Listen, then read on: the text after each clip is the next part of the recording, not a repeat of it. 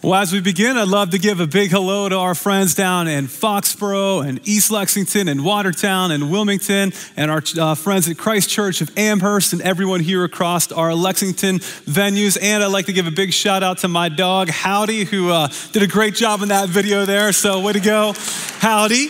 If you're watching at home, maybe you are. But among preacher, kind of speaker, teacher types like me, there's a common saying that says that we mostly teach what you mostly need to learn. In other words, speakers are most often drawn to talk about topics that they need to hear most. And so today I'm going to be teaching on a subject that I know a lot about, but I'm far from mastering. I need some time to work on it. And it's really a timely message for me in this season of my life. And I'm guessing that if you're anything like me, incredibly awesome, nearly perfect, uncommonly humble.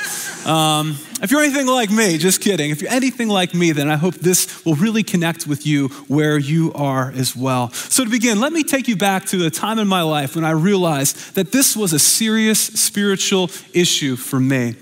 About 10 years ago, my wife Erin and I had just moved out to Denver, Colorado.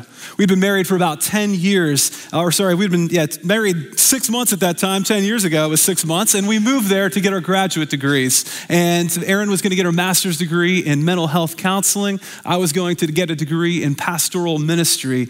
And one evening after our class and work was over, we went out for a much needed date. And it was at a great cafe with perfect views of the stunning Rocky Mountains. And it was the time that we should have just relaxed and have a lot of fun together. But I couldn't find myself being able to relax or have any fun. I was consumed with all these thoughts about the future.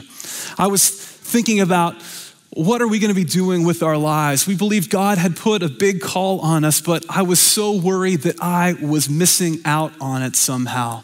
Not only did I have a case of what people call as FOMO, fear of missing out, but I was experiencing what I have now come to call FOMOOG, which is fear of missing out on God and his call.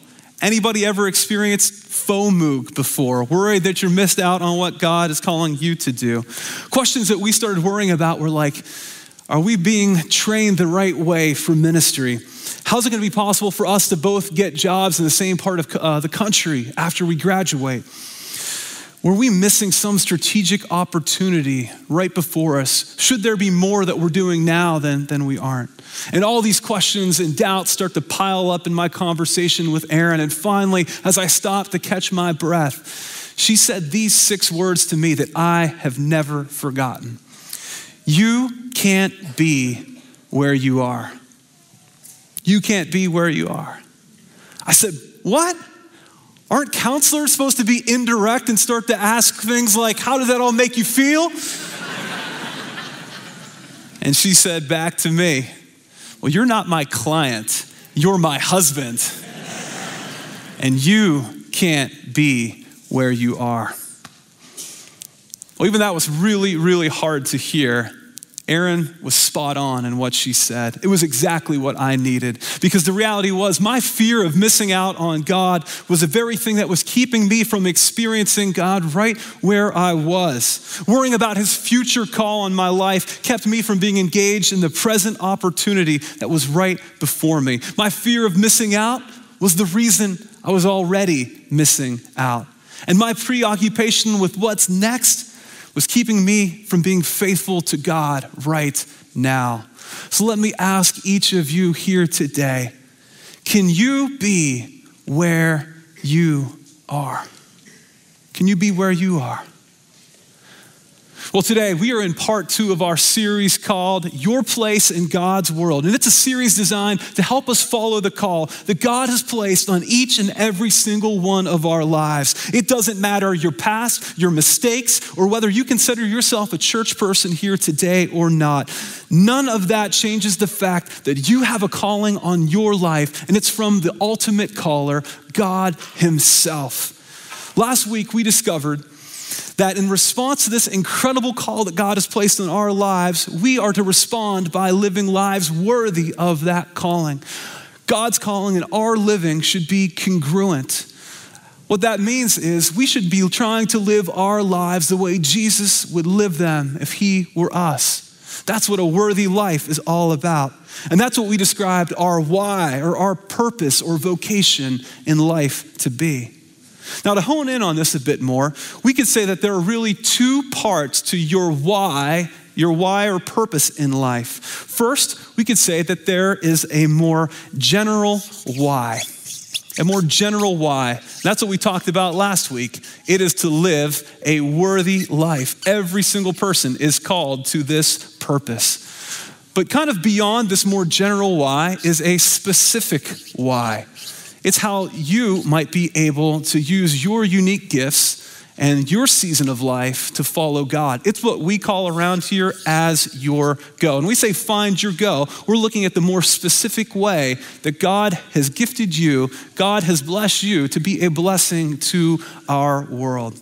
We heard what Michael Jr., the comedian, what his why was last week. He said his more specific why or go was to inspire people to live out and to find their purpose, to inspire people to live out their purpose. Last week, Pastor Brian, and in past times, he shared a little bit more about what his go is. He says his go or specific why is to glorify God by leading as many people as possible into a relationship with Jesus and his church. Now, as much as I wish I could tell you what your specific why would be in a single sermon, I really can't. But over the coming weeks in the series, we want to help you take some next steps so that you can know what your go is as that unfolds to you, as the Spirit helps to teach and lead you. But in the meantime, I'd love for you to be aware of a resource that we're offering that Pastor Dana and some others on staff helped to put together. And it's called our GPS tool. And this GPS tool, it stands here for your gifts, your passions, and your season of life. Gifts, passions, and seasons. Now, what's really interesting about this is that God has gifted every single one of us. And we want to help those gifts be aligned with the passions that God has put on our heart.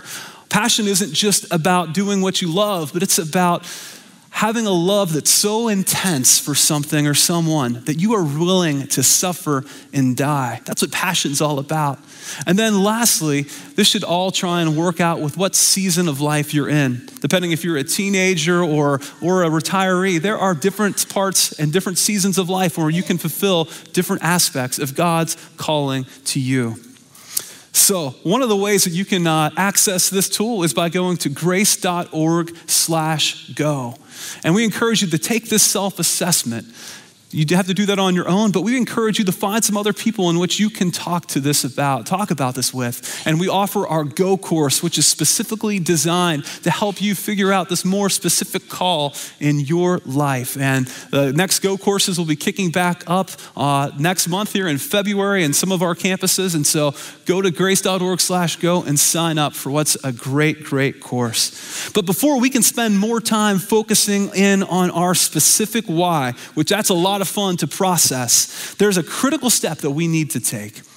Now, if you're feeling a little confused about what is your why or what's that go and what that might be in your life, well, what I believe we're going to talk about today is going to help clear away some of the mystery. It's going to help make this elusive thing a little bit more real and tangible and help you see that your go or your calling might be much closer to you than you think. Much more obvious even.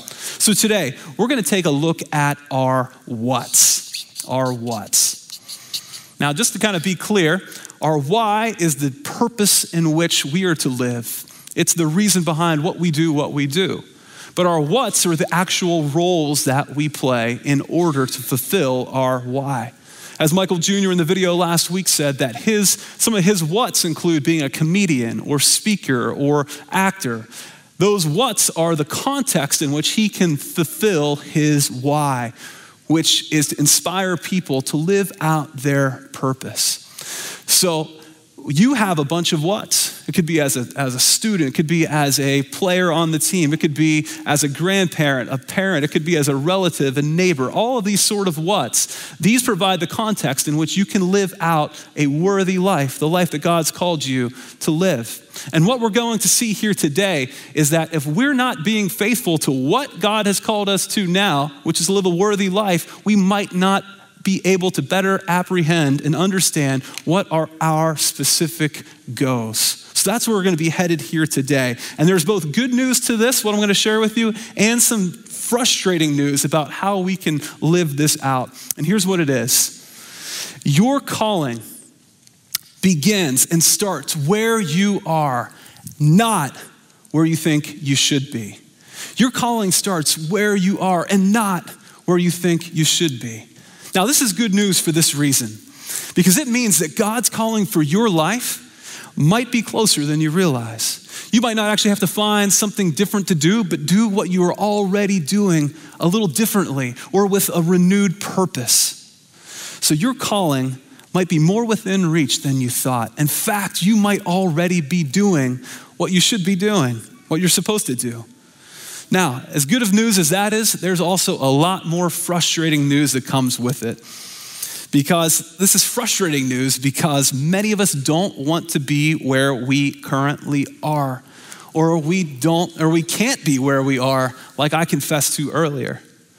Now, one of the greatest temptations that comes to listening to a sermon series on vocation or calling like this is that nearly all of us start to think that God is probably calling us to do something different or something grander or better than what we're doing right now. Now, God certainly does call people for what might seem to be grand purposes and some rewarding places. But God also calls many more people to more ordinary and less than ideal circumstances as well. And these are really important. I once heard it said that everyone wants to revolutionize the world, but nobody wants to do the dishes. But the dishes need to be done in order to help revolutionize the world. And so what we try and do, if we don't like the calling that we feel like we have or the role that we're currently in life, is that we try and to escape these unwanted roles by lusting after perhaps a different calling that we want God to have for us at the expense of being obedient and faithful to the callings that he's already given to us here and now. And that's a dangerous place to be. So now, while God might be calling you to something else, you probably won't know what that is. You probably won't know what God is calling you to next if you're not striving to be faithful to what he's called you to now. In other words, you probably won't know that more specific why or go, which is to live a life that's worthy of God's call. You won't know that unless you're being faithful to what he's called you to here and now, because your calling starts where you are, not just where you think you should be. So our question today, and my question to myself, isn't just, can you be where you are? But my question today is this, and I hope we all take a deep look at thinking about this. Am I striving to live God's calling for me where I am right now in this circumstance? Because to find your place in God's world, you have to be and begin right where you are. So today we're going to look at the book of Ephesians as we'll be going through that our entire series here. And we'll be seeing how people who had a what or a role in life that was far worse than any of the roles that we have in our lives found a way to live out God's calling in their lives and through their lives, even though it was a very unwanted call. And what we're going to see is that God blessed their work and the ways that he used them to bless generations after them in some amazing ways. So now this New Testament book of Ephesians was written by a man named Paul. And Paul's why in life was to make disciples out of people who had never heard about Jesus before.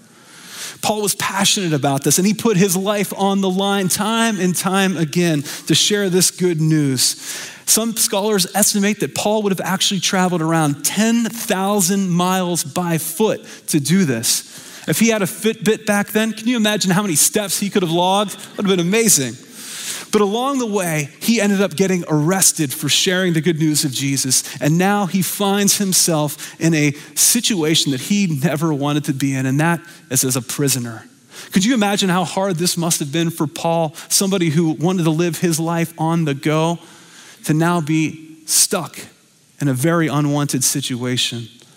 But while Paul's what changed, his role changed from being a traveling missionary now to being a prisoner, he still found a way to live out his why really faithfully. And he did that by writing letters to individuals and to churches like this one. And these words, these letters changed the world. So let's see what he says to people who found themselves stuck in a situation or a what that they certainly didn't want. And we'll see what that can teach us here today if we might find ourselves in the kind of circumstances that we might not choose for ourselves. So if you brought your Bibles, I invite you to turn to Ephesians chapter 6, verses 5 through 8. We'll read the whole little section and then we'll unpack it a little bit more verse by verse. Ephesians 6, starting with verse 5.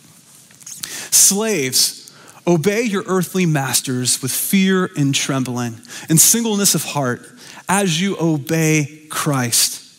Not only while being watched in order to please them, but as slaves of Christ, doing the will of God from the heart.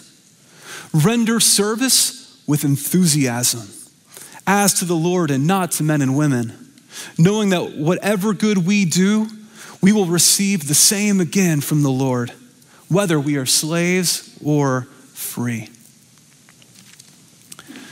Now, when we read a passage like this, our first thoughts are probably, why isn't Paul just outrightly outlawing slavery? It's wrong. Or why isn't he telling slaves to try and get out of that position? And instead, why is he encouraging them to be really good slaves? Well, in many ways, Paul actually was decrying this evil facet of Greco-Roman society back then by the counsel that he gave not only to these slaves, but to their masters as well. Here's what he goes on to say in verse 9. And masters, do the same to them. Stop threatening them, for you know that both of you have the same master in heaven, and with him there is no partiality. In other words, Paul is telling those who rule over slaves to treat their slaves the same way that God has treated them. That kind of command was absolutely revolutionary for the day and age. And it's the kind of message that's pretty revolutionary for many of the bosses out in our world here today. And they need to hear that. We need to hear that as well. But it should also be noted that slavery in this context was much different from slavery in 19th century America. Nearly 1/3 of the population back then were slaves. Some would even choose this because of the stability and the economic advancement that it gave the very financially destitute. Some of the more notable differences included that race played absolutely no factor at all in slavery. In fact, many slaves could even be emancipated during their lifetime, and many slaves received specialized work training that helped them later on in life when they were freed. And many freed slaves often became full Roman citizens and would even start to have business relationships with their former masters. But even with all that said, slavery was nonetheless an awful practice in that day and age. Yet even as unwanted as this might have been for those who were enslaved, Paul still charges them to serve their masters in such a way that is worthy of the big calling that they have received from their great God. The work they did probably would have felt very inauthentic to them, probably very beneath them, very unenjoyable. And yet, in Paul's words here, he still reminds them that in an unwanted situation, you can still fulfill God's calling for your life. So, you might be wondering, what does this really have to do with me, since I'm fortunate enough, God praise God, not to be enslaved in any way here today. But what does this talk about slavery have to do with me? Well, I think this is such an important thing because most of us find ourselves bumping into contexts and work situations and school life and sports teams sort of issues where we find corruption, where we find people who are leading selfishly, where we find things that are broken, and we find life and work to be very draining, very soul-killing. Many of us might find ourselves right now feeling stuck in a role that we never would have chose. Maybe you're here in a stage of life that you never expected to be in, or you never expected this part of your life to be this hard.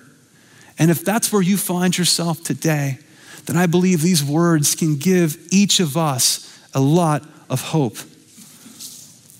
Because many of us don't have some of the luxuries that we see others having. We might be kind of enslaved to the schedules that are set for us because we can't pick when we want to work or not work, because there are mouths to feed, there are bills to pay. We have to be responsible. We have to be grown-ups. I mean, that's so lame. Why do we have to do that? But that's part of the responsibility that comes with being alive here in this broken, yet beautiful, yet hard world that we all find ourselves in. So with all that said, even though we might not be slaves, all of us find ourselves in tough situations with imperfect people exercising authority over us at different times. They could be difficult teachers or bosses or coaches or parents or board members or whomever. And the way that slaves were taught to live out their calling then can teach us a lot how we can live worthy lives of what God has called us to do in the tough spots that we might be in. And here's what I want us to catch. If fulfilling Christ's calling was possible in a situation like slavery, then how much more possible could it be for us to do what God would want us to do in our less than ideal circumstances? So to show us how, Paul then highlights 3 ways that all of us can learn to live out our callings even when our roles or our whats aren't what we want. And here's the first. Paul says, if you're a slave, work as if you are working for Christ.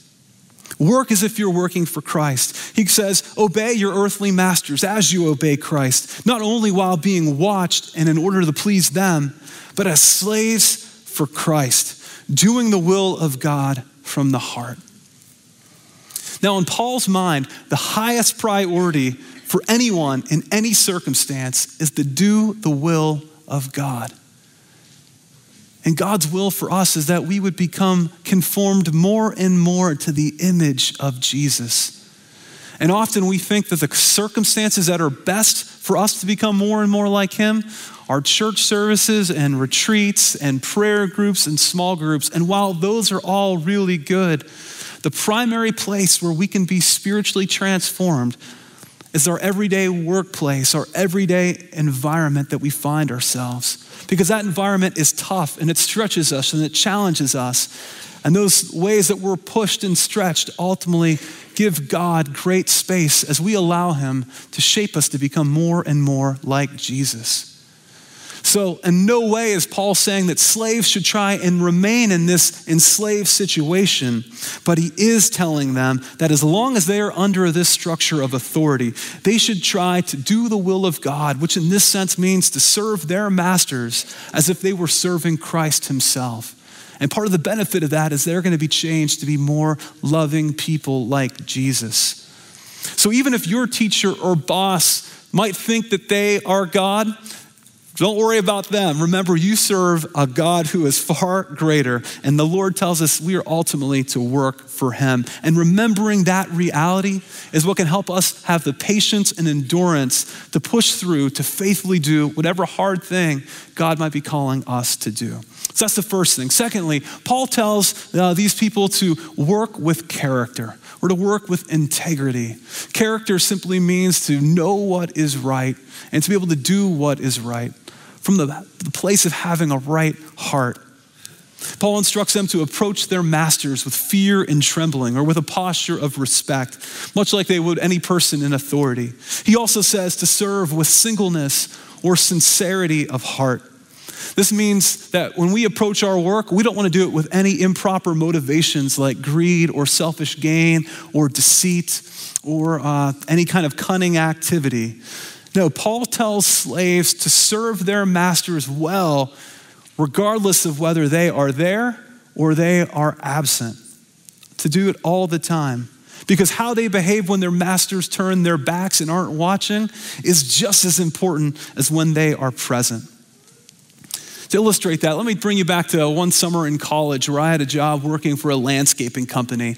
We had a pretty tough boss, and anytime he would leave the job, most of my fellow coworkers would just drop everything they were doing and take an unallowed break, if you will. Some guys even brought some cheap beers along, would crack those open, which made you feel really safe and comfortable when they're using gas-powered hedge trimmers. So it was a little tough, but when they would take that break, it always put me in a really hard situation because I wanted to work with character and integrity. And so I had this tough dilemma to wrestle with. Do I do what my boss would want me to do, perhaps what God would want me to do, to continue working at the risk of upsetting my colleagues, my coworkers, maybe causing myself to be ostracized by them, maybe even something worse could happen to me by them? Or do I just go with what everybody else is doing just to kind of keep things smoothed over? That's a tough ethical dilemma that I think a lot of us have probably encountered at one time or another. And it seems like as technology continues to evolve in the world, that working morally is becoming more and more difficult. Just by a quick show of hands across your campuses, how many of you have had an ethical dilemma at work where you felt like you wanted to do things the right way, but you felt pinned in a tough position? Have you felt like that before? Many, many people. So while I wish there was like a one answer I could give everybody for how we could live and work in a very moral way, I can't. Every environment is so complex. But here at Grace, we want to be able to help you to wrestle with some of these ethical challenges that happen at work, because doing your work with integrity is central to fulfilling your calling, God's calling on your life. So I'm really excited that in the next few months, we'll be offering 3 kind of weekend courses as we partner with Gordon Conwell Theological Seminary to offer a course on workplace ethics. It will take place on a Friday night and part of the day Saturday. It's a small audit fee. And what's great about auditing, you can come to as much or as little as you like and you still pass because you're not getting graded. And so we'll be offering this, and you can find out some more about this great class, which will help you wrestle with a lot of the challenges that you might be experiencing in your workplace. You can go to grace.org/faithandwork to find out more about that, because working ethically and with integrity is central to fulfilling God's calling on your life. And then finally, Paul says that they should, and this is a little bit more implicit in the text, he tells them that they should work competently, to work with competency. Paul says to render service with enthusiasm. This means to not only work with a really good attitude, but to do really good work. Work well done is almost always the overflow of having the right attitude and approach at work. And the way to have the right attitude and approach at work is to remember that we're ultimately working for God and not for any other human being. And when we approach our work in this way, all work that is not immoral or unjust, all good work is sacred work. It's a holy work and task. Your Monday through Saturday, that's holy work that you have before you. And all work well done gives great glory to God, and it blesses your neighbor. Well, this weekend, I'm so glad that we can remember the life and the legacy of Dr. Martin Luther King Jr. And I love some of these words that he talks about and shares when it comes to working competently with whatever we do. Here's what Dr. King says. If a man is called to be a street sweeper, he should sweep streets even as Michelangelo painted paintings, or Beethoven composed music, or as Shakespeare wrote poetry. He should sweep streets so well that all the host of heaven and earth will pause to say, here lived a great street sweeper who did his job well. I got that right the first service. I was nervous about that the entire time, because not only as a preacher, do you get a little jealous when you're quoting Martin Luther King Jr. because he had some mad preaching chops, but you don't want to mess him up, and I just did. So thank you for your grace. But with all that said, don't you just love what his words right here? I think they're beautiful. They show the power and the potential behind any of our ordinary work and the impact that it can make. I mean, don't you just appreciate it when someone does their work really well, especially like customer service agents? It blesses us in some really powerful ways. And just as that good work can bless us, well, when we do our work really well, it can bless others in a big way. And that's where God's calling for all of us begins. And I'm not just talking about the jobs you get paid for, but every single aspect of your work as a student, as a parent, as a friend, as a relative, as a neighbor. And as we work as if we are serving the Lord and not other people, and work with character and competency, we can receive this promise from the Lord here in verse 8. It says this, knowing that whatever good we do, we will receive the same again from the Lord, whether we are slaves or free. See, Paul wants Christian slaves to know that our good works are noticed by the one master who cares, and that they will be rewarded for their efforts, even if they can't see it here in this life. And the same is true for every single one of us. Your efforts, which might often be overlooked or underappreciated by others, are seen and deeply valued by God. Now, I don't want to gloss over the fact that what Paul has said here is very tough to do. In fact, our own efforts alone will never be enough for us to serve and to work in this way. We can't fulfill our what's by our own strength. But the good news of the gospel is that Jesus, who is the ultimate suffering servant or slave, can help us to accomplish his purposes in and through us, no matter how hard or how unwanted your role in life might be. And I love how Philippians 2 captures this. It says, let the same mind be in you that was in Christ Jesus, who though he was in the form of God, did not regard equality with God something to be grasped or exploited, but he emptied himself, taking the form of a slave, being born in human likeness. He humbled himself and became obedient to the point of death, even death on a cross. Because Jesus knew his calling, he was able to faithfully do something that he didn't want to do, something that was beneath him, all for God's greater glory and our greater good. And because he did slave-like work for us, he can then empower us as we look to him to faithfully fulfill whatever that we have to encounter and face now. So let me ask you, have you asked Jesus to come alongside you and help you do whatever your what is? Because Jesus wants to join you with that work, because that work is ultimately his work. So as we wrap up, I want to make this a little bit more personal here for us. If you have a pen or in paper, or if you have a notes app on your phone, take it out right now if you would. Every single person, take it out. And what I want you to do is to write down what we're going to call our faithful list. Our faithful list. And the things that you can put down on your faithfulness list include, what are some of the roles that you have right now in your life? It could be on a team. It could be in the classroom. It could be at home. It could be in the neighborhood. It could be in the overall community that you find yourself. What are the areas of responsibility that God has given you? What are the roles that only you can fulfill? No one else can do them but you, as it relates especially to relationships.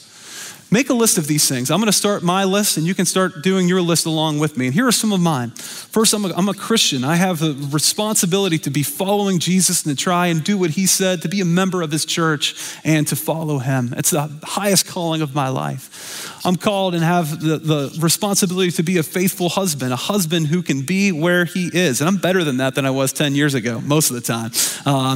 I'm called to be a father, and that is a big part of the season of my life right now, is to change a lot of diapers. That's okay. Other parts of my role is I'm a pastor, and I wear a lot of hats around here at Grace. There's many different facets to that kind of work. I'm also a neighbor.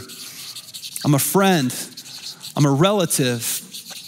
I'm a citizen of our town and of our Commonwealth and of our entire world. And there's responsibilities with that. And I could probably tease out a few more, including I'm responsible for myself, to care for my soul, my mind, my body. That's something only I can really do with God's help. So as you think about this list, what I find really helpful about it is that when one of these kind of roles or what's in my life aren't going well, I can still fulfill the greater why that God has given me in one of these other areas. Because often when one thing isn't going well in life, it feels like everything else just kind of comes to a screeching halt.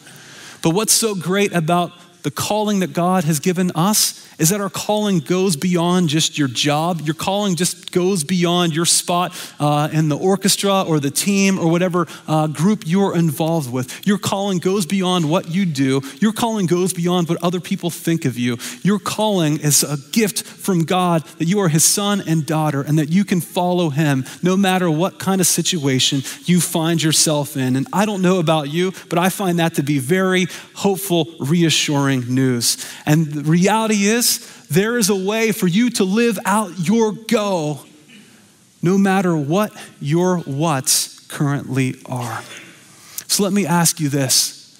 How might you be faithful to what God has called you to do now? I hope this week you will maybe take some time to look at this faithful list and ask yourself, how faithful am I being in the different roles that maybe God has given me? Maybe as an aunt or uncle or as a grandparent or as a sibling, maybe as in my workplace. How faithful am I being in all these areas? And here's what I believe. The more we are faithful to these whats that God has given us, the more he's going to help us know what our specific why is. I believe he'll help us understand that where these three things overlap, our gifts, our passions, and our seasons, that we will find our go, the sweet spot that God has given us. And as we live out our whats, with the why purpose behind it, we're going to be able to better discover how God has uniquely made us to fulfill his purposes for our lives. And I think there's something really great, friends, when this happens. It happened back in Paul's day, and I believe it can happen in our day as well. See, following Paul's life, Greco-Roman slavery ended up becoming nearly all but abolished in the decades and the centuries to follow after Paul wrote these words. Some scholars help to attribute that the death of slavery in this era was the result of the fact that many slaves and masters faithfully fulfilled Paul's teaching in this letter. Because it's almost impossible for something as evil as slavery to survive in the atmosphere of love that results when we follow faithfully God's calling to each of us. And if that was possible then how much more might that be possible here and now? If we all join together in committing to doing and fulfilling God's purposes for where we are, what would our world be like generations from now if we faithfully lived out the what's before us now? So to try and sum up all that we said, let me put it this way. Following the call means being faithful to what God has called you to today, because your calling begins where you are and not where you think you should be. So can you be where you are? Well, the key to being where you are is to remember how significant God's call is for you right now. No matter what your job is, no matter what life stage you're in, no matter what.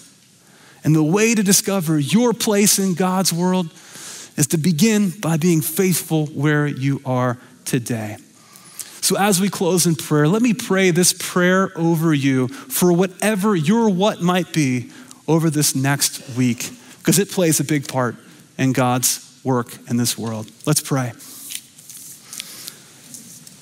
God of heaven and earth, we pray for your kingdom to come, for your will to be done on earth as it is in heaven. Teach us to see our vocations and occupations as woven into your work in the world this week. For mothers at home who care for children, for those whose labor forms our common life in this city, in the nation, and in the world. For those who serve the marketplace of ideas and commerce, for those whose creative gifts nourish us all, for those whose callings take them into the academy, for those who long for employment that satisfies their souls and serves you. For each one we pray, asking for your great mercy and blessing, O Lord. Give us eyes to see that our work is holy to you, even as our worship this day is holy to you. And we ask this all in the strong name of the Father, the Son, and the Holy Spirit. And everyone prayed together. Amen. Amen.